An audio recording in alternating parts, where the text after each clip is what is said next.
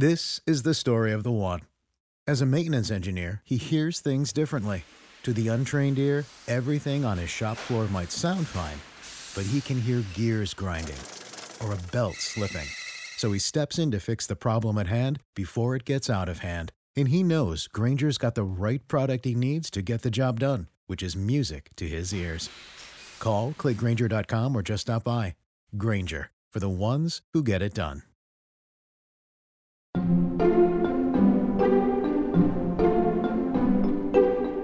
Welcome back to Working. I'm your host, June Thomas. I'm your other host, Isaac Butler. And I'm yet another host, Rumaan Alam. That's right. All three of us are here because this is a very special listener call-in episode where we dig into our mailbag and respond to questions and concerns about creative work. Rumaan, you're a novelist. Isaac, you have been a theatre director and you have just finished the first draft of a non-fiction book. Rumaan, Isaac, do you often have people coming to you for creative advice?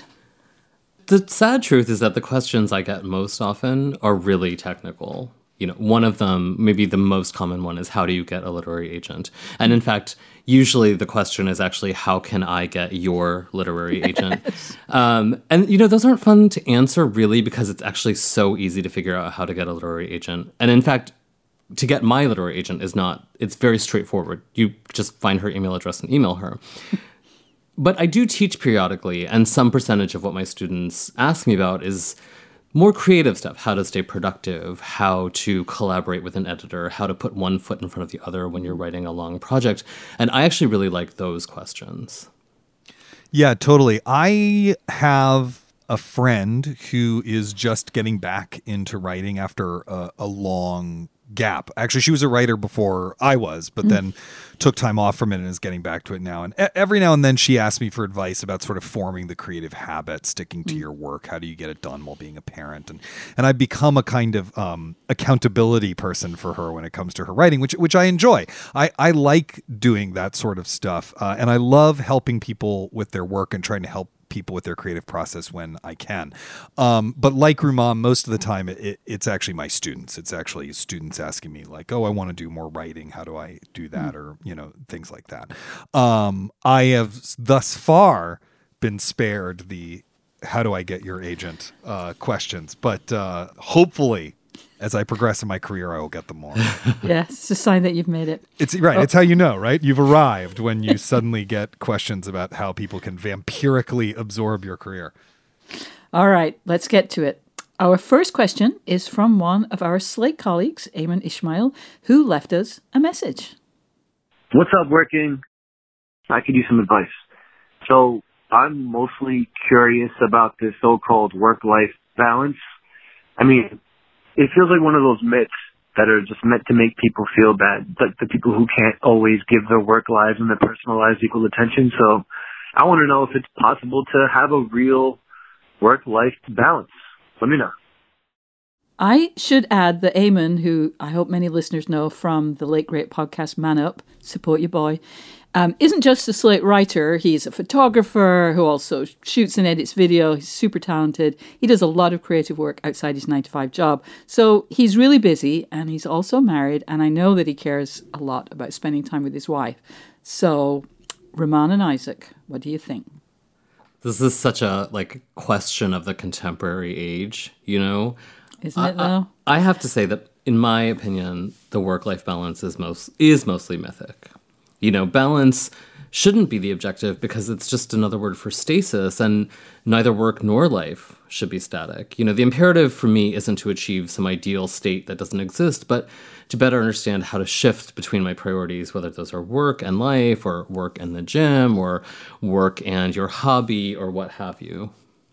I'm going to stand up for balance here. I think it's useful to imagine your life as that old-fashioned type of scales that Lady Justice holds. If you're expending way more energy on one side of that balance, you are probably paying insufficient attention to work, or much more likely in the current economy, to your life outside of work, which includes your relationships, your hobbies, your passions. And if you constantly feel like things are out of whack, it's a sign that maybe you need to think about changing some things. In other words, absolute equilibrium is probably an impossible dream, but paying attention to how the scales are hanging is useful. Just never leave Slate. Amen, okay? Yes, please don't. Please don't. So I think that there's a weird way in which we think about this, where it's like what work-life balance means is that every day I spend X number of hours at work and X number of hours in my creative process and Y number of hours with my partner and Z number of hours walking the neighborhood or whatever, and it's actually just never going to work that way, right? Like life is too chaotic and too complicated to actually have some kind of day-to-day setup that equates to balance. I find that it's much more helpful to figure out really what you want your life to be about and what you want it to be centered on, and then prioritize from there. Like, there are people who their priority is their work. That's what they want to do. Like, their priority is their creative work. Their relationships are completely secondary to, or even in service of it. And like, that's not the life that I want, but it is valid to want that kind of life. I am certainly someone who is more likely than not to not pursue some residency or whatever because I don't want to be away from my wife and child. There are other people who feel differently about it. And I just think all of that's totally fine. The thing is to be self-conscious about it and to really actually be making those choices with some idea in mind of what kind of life you want and where you're headed. And probably, since I happen to know that Eamon is married, it's probably a conversation to do with your partner, not by yourself. Certainly with Anne and I, we've done that many times over the years for both of our careers, and it's been very, very helpful. But there's also been times where we, like, even though we share an apartment and it's during a pandemic, we barely see each other because we're both working so hard. Yeah. And then there's times where we take time off together and replenish. It's never going to be a steady day-to-day thing. Life feels balanced. It's going to be over time you feel like you've made the right decisions to head towards the kind of life you want. I just want to point out that when Isaac was listing his theoretical obligations, when he said walking the neighborhood, I think we all know what he really meant was walking the dog. Well, I did get a new dog, so it was top of mind. It's the only exercise I get right now. It's good to have your priorities in order, yes. Isaac. I walk my dog and listen to audiobooks. That's the closest I get to exercise. On that note, let's move on to our next listener question. This one is from listener Jennifer. She writes, I'd love to hear the three of you talk about how you handle receiving negative feedback from editors or collaborators. I work in video production, and sometimes my colleagues don't agree with my creative choices. Sometimes their criticism is valid, but other times I really think my choices were good. Negative feedback causes me to doubt my artistic judgment. How do I know when to fight for my choices and when to trust my colleagues? Rumaan, what you got? Well, I mean, I guess I would say that negative feedback isn't or shouldn't be a referendum on your entire sensibility, right? It's about a single specific choice for a single specific project. And I really think that's important to remember, especially when you're working with collaborators, as this listener describes, right? She's talking about feedback from colleagues on like a team project. You know, when there are other people involved, that's an asset. Sort of, you know, everyone's hands are kind of pushing the thing across the Ouija board. That's the metaphor I usually use for my students. It's definitely not easy to remain firm in your commitment to your own vision when you're constantly being told, okay, that's not right, that's not right. But this is why I personally find those personal projects that don't involve other people, they don't involve other voices or other feedback, can be really satisfying. Yeah, I think you're absolutely right, Rumaan, that there's a big difference when you're collaborating with someone on a creative project where there isn't like a boss figure who has more power when it comes to making choices. In a collaboration, like, you do have to come to consensus, listen to each other, all of that stuff. And so you really shouldn't be feeling that you're always seeing your artistic vision compromised. If you leave every interaction that you have with your collaborator feeling bummed out, then maybe that's just not the right person to work with. Just in terms of fit. And if it's a work for hire situation, you can make the case for your choice, and you should if you believe in it strongly, but you also just need to accept that the person who made the commission gets the final say. But I also think that you just need to be open to feedback and not even think about whether it's positive or negative. It's just feedback. And then the last thing I want to say is that I'm always surprised that some people only hear feedback if it's negative. There are people I've worked with who later said, "You never gave me any feedback." And I totally did. I know I did. I have very clear memories of giving feedback. It's just that most of it was positive, and somehow it's not that they didn't hear it, because in the moment they did, but it just doesn't stick with people. What sticks with you is what you perceive as negative feedback. So just kind of be aware of that. That's like something that we all do, and it's very hard to, even when you know it about it, it's hard not to do it, but just be aware of that. June, it's only valid if it causes me pain. Exactly. Don't you know that? That's the only If you don't time. cry, no, it doesn't count. It's not real unless you cry. Yeah. These, my esteemed colleagues have handled this very well. The only thing that I would add as someone who's collaboratively created a lot of things is that the thing that you are creating actually exists outside of any of you as individuals. And it's not really about any of you or your artistic sensibilities, even though you might have different artistic sensibilities, and that's part of what's fueling the conflict. So negative feedback, actually all feedback really, works best when both the giver and the receiver have agreed on what the project is trying to do. If there's disagreement on that, that actually has to be resolved first. And it could be, if you're receiving feedback that you find befuddling or just sort of like, this just seems totally off base, it is actually because the two of you never sat down and talked about what you wanted the project to be doing in the first place. And you actually need to get that in order first. One of my professors in graduate school, the most useful thing he had us do in workshop, actually far more useful than giving each other notes, was having each of us describe the piece we had read back to the person who had written it. And you actually learn a lot more just from doing that, even because it lets you know what you are communicating clearly and what you aren't, and whether or not you're really on the same page about what the work is doing.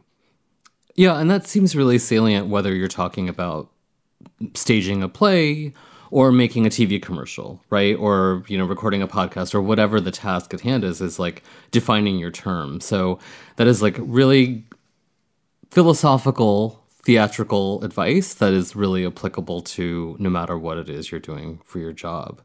Isaac Butler, life coach. I like it. We have another question. This is from Marie. She writes, "It seems like everyone says the first step to selling a book is to find an agent." Oh my gosh, I can't believe this is the question. How do you find an agent? I feel like Cameron did put this in here just to torment you. He's I think Cameron was tormenting just me. like a little grinchy smile as he fashions a reindeer horn for his basset hound. I mean, I do indeed hear this question a lot, and it's so straightforward. And actually, this gives me the opportunity to make a bigger point, right? Like, before you seek advice on something that is pretty well established, really, you should Google it. Like, the internet has a lot of information about this. But honestly, if you want to find a literary agent, I would say you should find the person who represents the work that is most analogous to what it is you want to be doing. So find your favorite writers, or, if you're writing a 3-volume biography of Jimmy Carter, figure out who Bob Caro's agent is and take it to them, right? Good agents, even the very best ones, as I'm sure Bob Caro's agent is, you might think they're way out of your league, but the truth is that agents who are serious are always looking for clients. They're always looking for projects. So, I just think you shouldn't exhaust the goodwill of your friends and your mentors by asking questions that the internet actually could answer for you. Oh, Rumaan. I want to just put the fire emoji, but I don't know how to do that with words. You made that question seem easy, too easy almost. So let me complicate it a little bit. When should a writer go looking for an agent? When they already have the draft of a book, when they have an idea, when they commit to the writer's life? Isaac, what do you think? I will say that the main reason why you would begin working with an agent is that you have a book that you would like to sell to a publishing house for money. That is the reason to do it.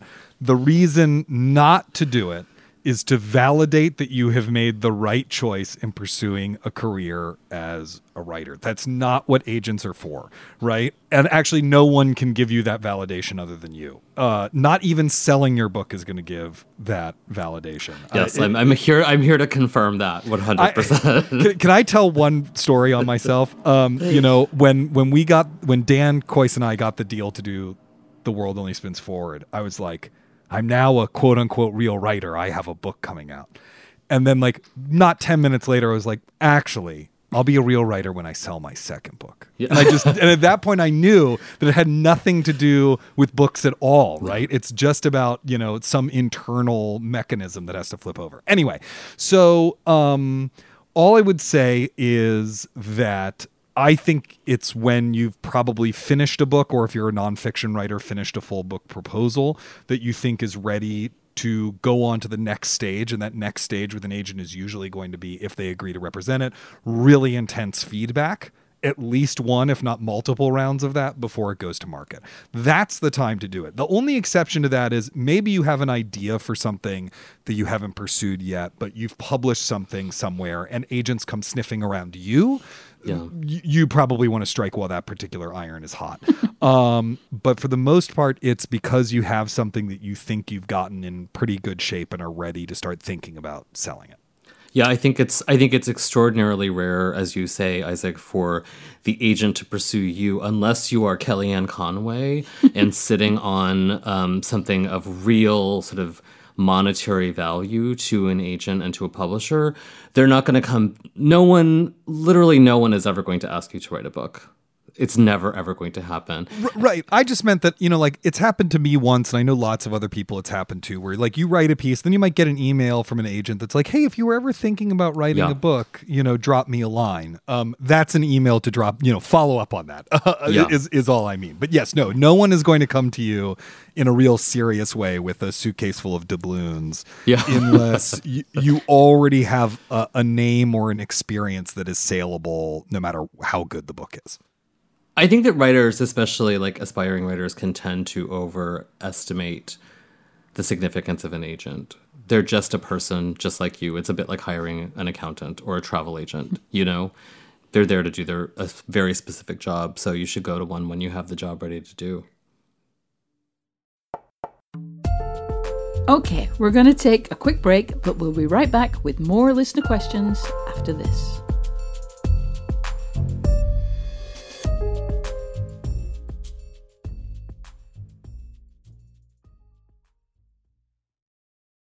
What's the best way to learn a language? Immersion, living where the language is spoken and using it every day in everyday situations. But if that's not on the cards this year, you can still learn a language the second best way, and that's with Babbel. I've used apps in the past to learn new languages, but when I came across Babbel, I wondered if it could help me refresh my knowledge of a language I once spoke well, but was now a little bit or quite a lot rusty. I have to say, I was impressed. The advanced lessons were really useful, tips and idioms that can help with in-depth conversations on topics that I can actually imagine chatting about. Babbel's quick 10-minute lessons are handcrafted by over 200 language experts to help you start speaking a new language in as little as 3 weeks. Babbel is designed by real people for real conversations, and the tips and tools are approachable, accessible, rooted in real-life situations, and delivered with conversation-based teaching so you're ready to practice what you've learned in the real world. What's more, all of Babbel's 14 award-winning language courses are backed by their 20-day money-back guarantee. Here's a special limited-time deal for working listeners. Right now, get up to 60% off your Babbel subscription, but only for working listeners at babbel.com/working. Get up to 60% off at babbel.com/working, spelled BABBEL.com/working. Rules and restrictions may apply. Hey working listeners, we want to remind you that you can write to us or call us anytime with questions, concerns or quandaries about creative work. Give us a ring at 304-933-WORK or drop us a line at working@slate.com. And if you're enjoying this episode, don't forget to subscribe to Working wherever you get your podcasts.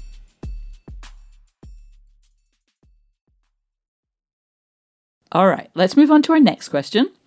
This question is from Adam. He writes, "Hi, working hosts. I'm an aspiring singer-songwriter and I've been trying to write more original songs on guitar. The problem is, I feel like my songs end up sounding a lot like whatever music I've been listening to lately. How do I make sure I'm crafting my own unique musical style and not just ripping off my heroes? Rumaan?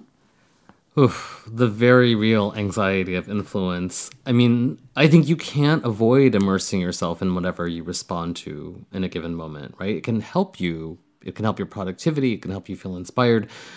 I think giving work the distance of time can really help you understand how to evaluate it. So if you're in a period of listening to a lot of Joni Mitchell and stressed out that you're letting Joni Mitchell take over your own vision, I say put those songs aside for a while, the songs that you've produced, and revisit them when you've moved out of your Joni Mitchell phase and are listening to a lot of Laura Nyro or whoever it is. That's great. That's great. Yeah. Influence is good, actually. That's my that's how I feel about it. I have two pieces of advice. The first is actually if you Google the phrase "the ecstasy of influence," you will find a really incredible, it was personally life-changing to me, essay about how to make good use of influence by the novelist and essayist Jonathan Lethem, who's actually going to be a future guest on Working. And just read that essay. It'll make you feel a lot better about this whole problem. But I think influence is good. It's how all art is made. You can't avoid it. And so the first step is to relax and not beat yourself up about it. I think Rumaan is making some very, very good points. But I also think that there's a way to feel less anxious about influence by using those influences even more directly. Lean into it. If there's a song that you feel like you keep sort of copying accidentally, reverse its chord progression and write a new song to that chord progression, for example, or take one image from it and write a new song around that image. You can always revise it later and get rid of all that stuff if you want, but actually, weaponize your influence, make it into a jumping off point of inspiration deliberately. And I think that will actually help more than feeling guilty about, I'm possibly sounding too much like James Taylor or, whatever. I think I'm somewhere in between you two. I think that there are definitely people who you kind of have to watch out for. Like, I know in my own life, when I was writing about television, I had to stop myself from reading Troy Patterson's criticism, because whenever I would ingest a big slab of Pattersonian prose, I would end up writing like a sort of cut rate Troy Patterson.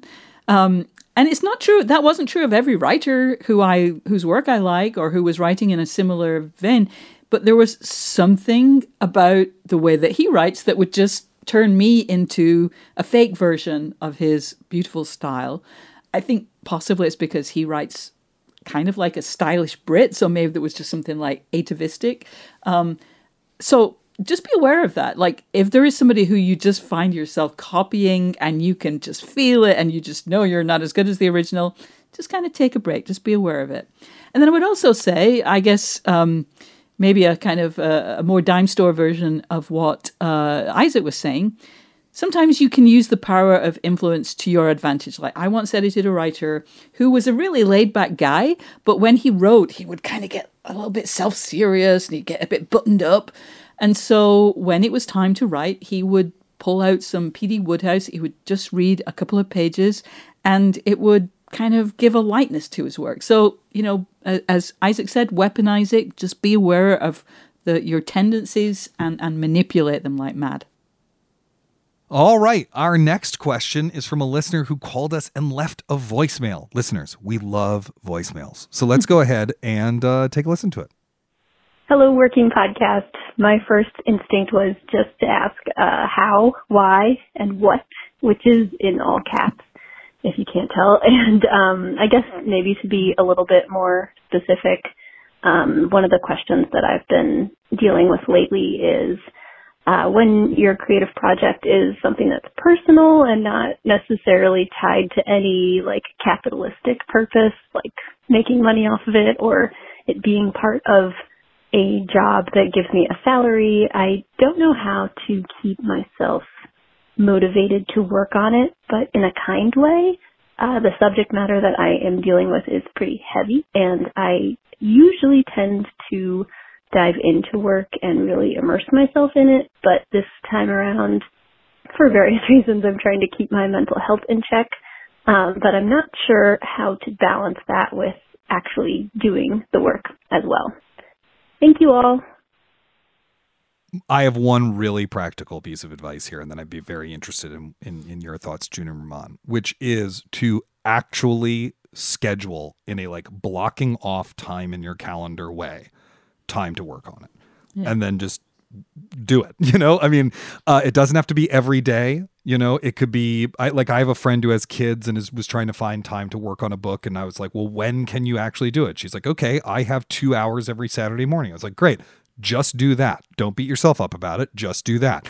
So I think if you can look at what you have time-wise and then just set aside and set it as a reasonable goal, not all of your free time working on it, but what you can reasonably give to the project. Block off your calendar during that time. Tell the people who might otherwise invade that time that they're not allowed to. Like, sit down at your desk and just try. Just make a little bit of progress each time. And before you know it, you'll have made a great deal of progress over the course of that amount of time. That's so smart. It really feels, I'm obviously I don't know the details of this project, but it's clear that it is heavy. I have no idea if it's, but there's clearly emotion, there's clearly just maybe even trauma. So I understand, like she said, wanting to be kind to yourself, but it also seems clear that you aren't able to just let go of it. It isn't something that you want to let go of and just, well, never mind. It is something you want to wrestle with. It's something you want to process in this way. So kind of the fact that you're aware that it is a heavy thing, that you can't do too much, I think Isaac's plan of scheduling it and just kind of checking in with yourself. Okay, how did that affect you? Did it mess up your week? Did it mess up the next day? Hopefully it won't. And I just suspect that the fact that you are still pushing to deal with this admittedly heavy, perhaps emotional topic suggests that it's something that you really have to kind of push through, no matter if you're making any money from it. So yeah, scheduling. Isaac's a genius. Yeah, I mean, I think Isaac is talking about sort of literally compartmentalizing something, which is not always great when you're talking about how you reckon with your emotions, but could be a useful strategy for managing them.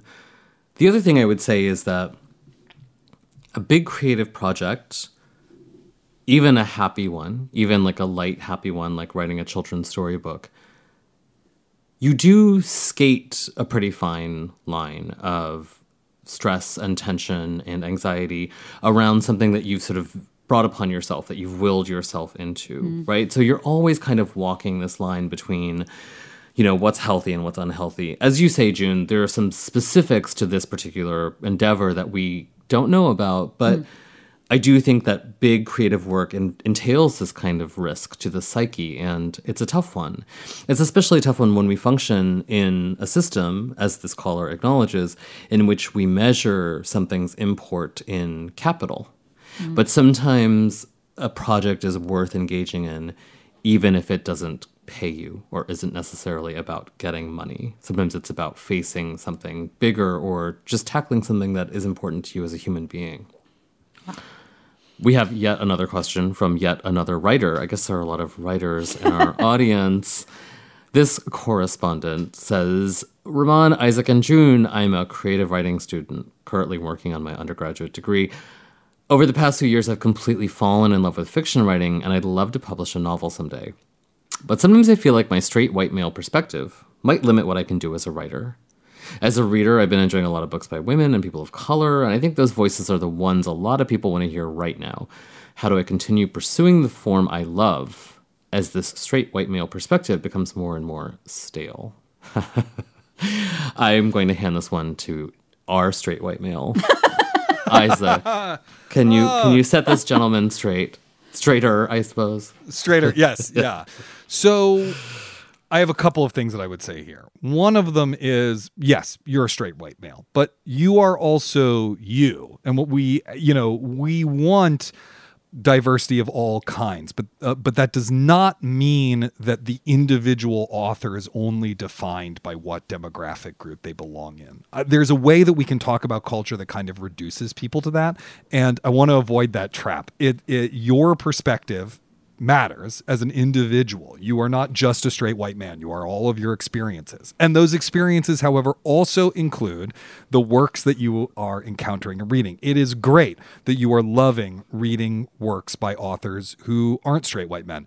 Keep that up. Get outside of your perspective. Critique your perspective. Think about how that perspective is working in your fiction. It can only improve you as an artist to read as diversely as possible, not just in terms of demographic, but in terms of style and era and literary movement and idea, and to then see how those question and complicate your own way of writing. That's my thought for you, straight white man. I mean, one straight white man to another. That's my thought. I think you're right, Isaac, that a lot of the conversation around this is quite reductive. Right. A current demand for art by Black and brown and what have you perspectives certainly which is a good thing. Which is a great thing, good thing. Right, but it certainly doesn't mean that there's no need for art from other perspectives. And reading Morrison and Baldwin doesn't mean that we have to throw Bellow and Didion into the garbage. That's just not how things work. You don't want to throw Bellow into the garbage? I love Saul Bellow. He's one of my very favorite writers. So I just think you shouldn't ever think of artistic accomplishment as some finite resource. It's like parental love. You never run out of it. Aww. We're going to take another break, and then we'll be back with more of your questions here on Working.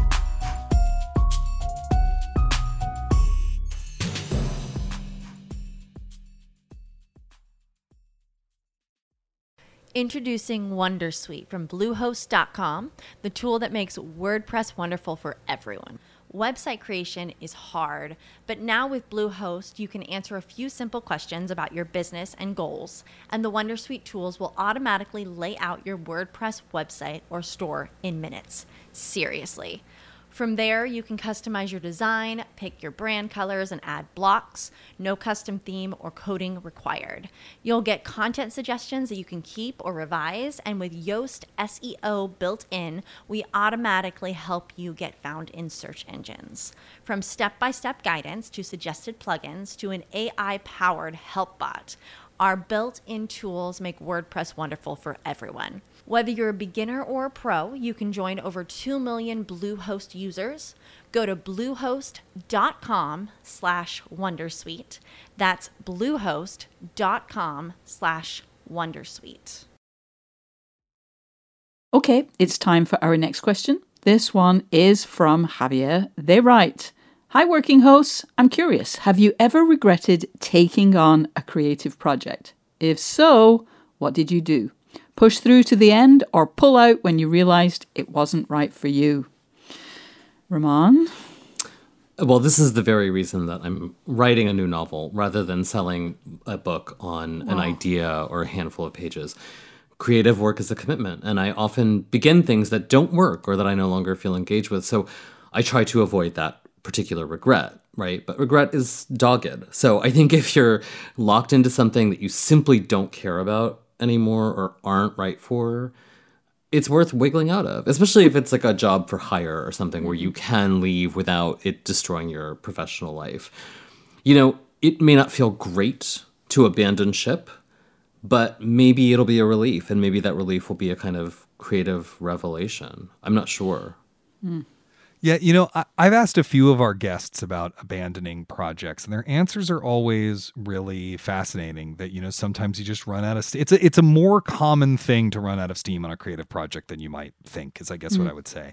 And many of them have said that you might run out of steam on a creative project, and then it turns out there's something there that you revisit 2 years later or whatever, and something comes out of it. So abandoning a project is not the end of the story necessarily. And I will also say, as a director, I have had to quit projects before. It has definitely happened.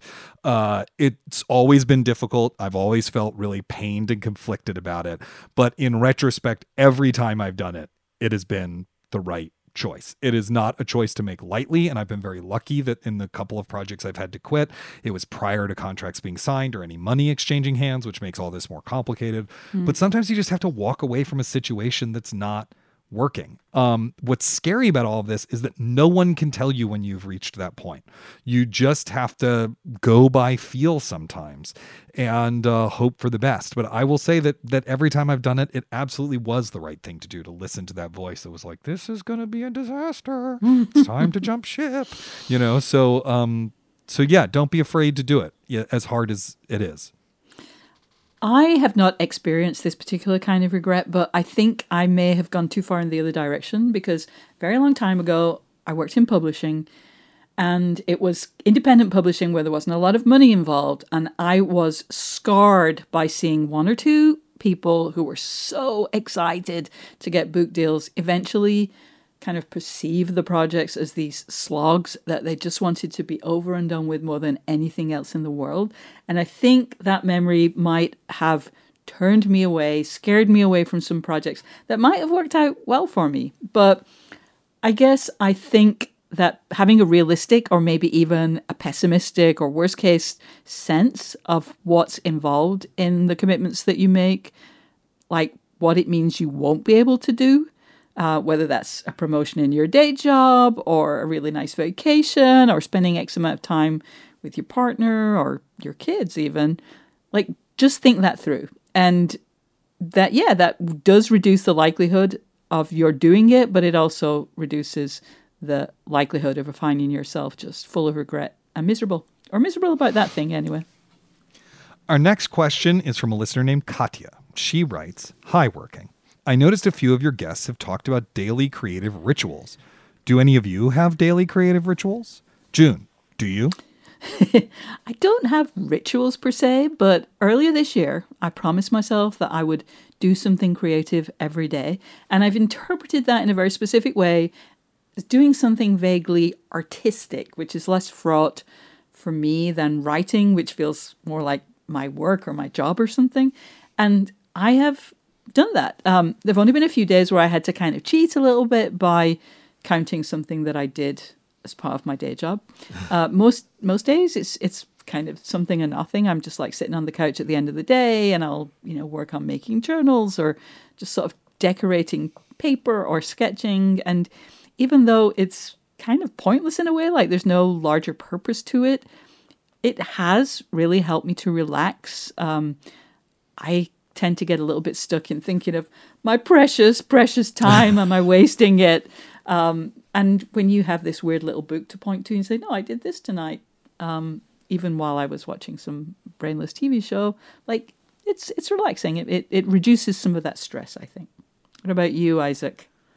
I wish I had more developed rituals, having talked to, some of our guests about it, because it does seem to help them. I found that when I was in graduate school, I tried to kind of develop daily writing rituals. And what I found happened was I became too precious about them and too attached to them. So if I was in a day when I couldn't do whatever that thing was, it then screwed up my ability to write during that day. So instead, I just kind of abandoned it. And the upside of that is that it's easier for me to just get to writing or to use whatever part of the day I have available to write. So for example, at the end of taping this episode, I have to go right back to editing my manuscript, and I'll just set the computer down and take it out and get going. Right. But the downside is that I feel like on days when the muse has not arrived, it's just much easier to just procrastinate because there is no thing I'm doing that announces I am now writing and setting aside, Twitter or whatever. What about you, Ramon? I mean, I think you're right. I think sometimes people can make a fetish out of these rituals, and it's like you have to light your Palo Santo and you have to get a certain Blackwing pencil, and, the light has to be a certain way. And I'm not really big on all of that stuff. The nearest I come to a daily ritual in my life, professional or personal, is reading.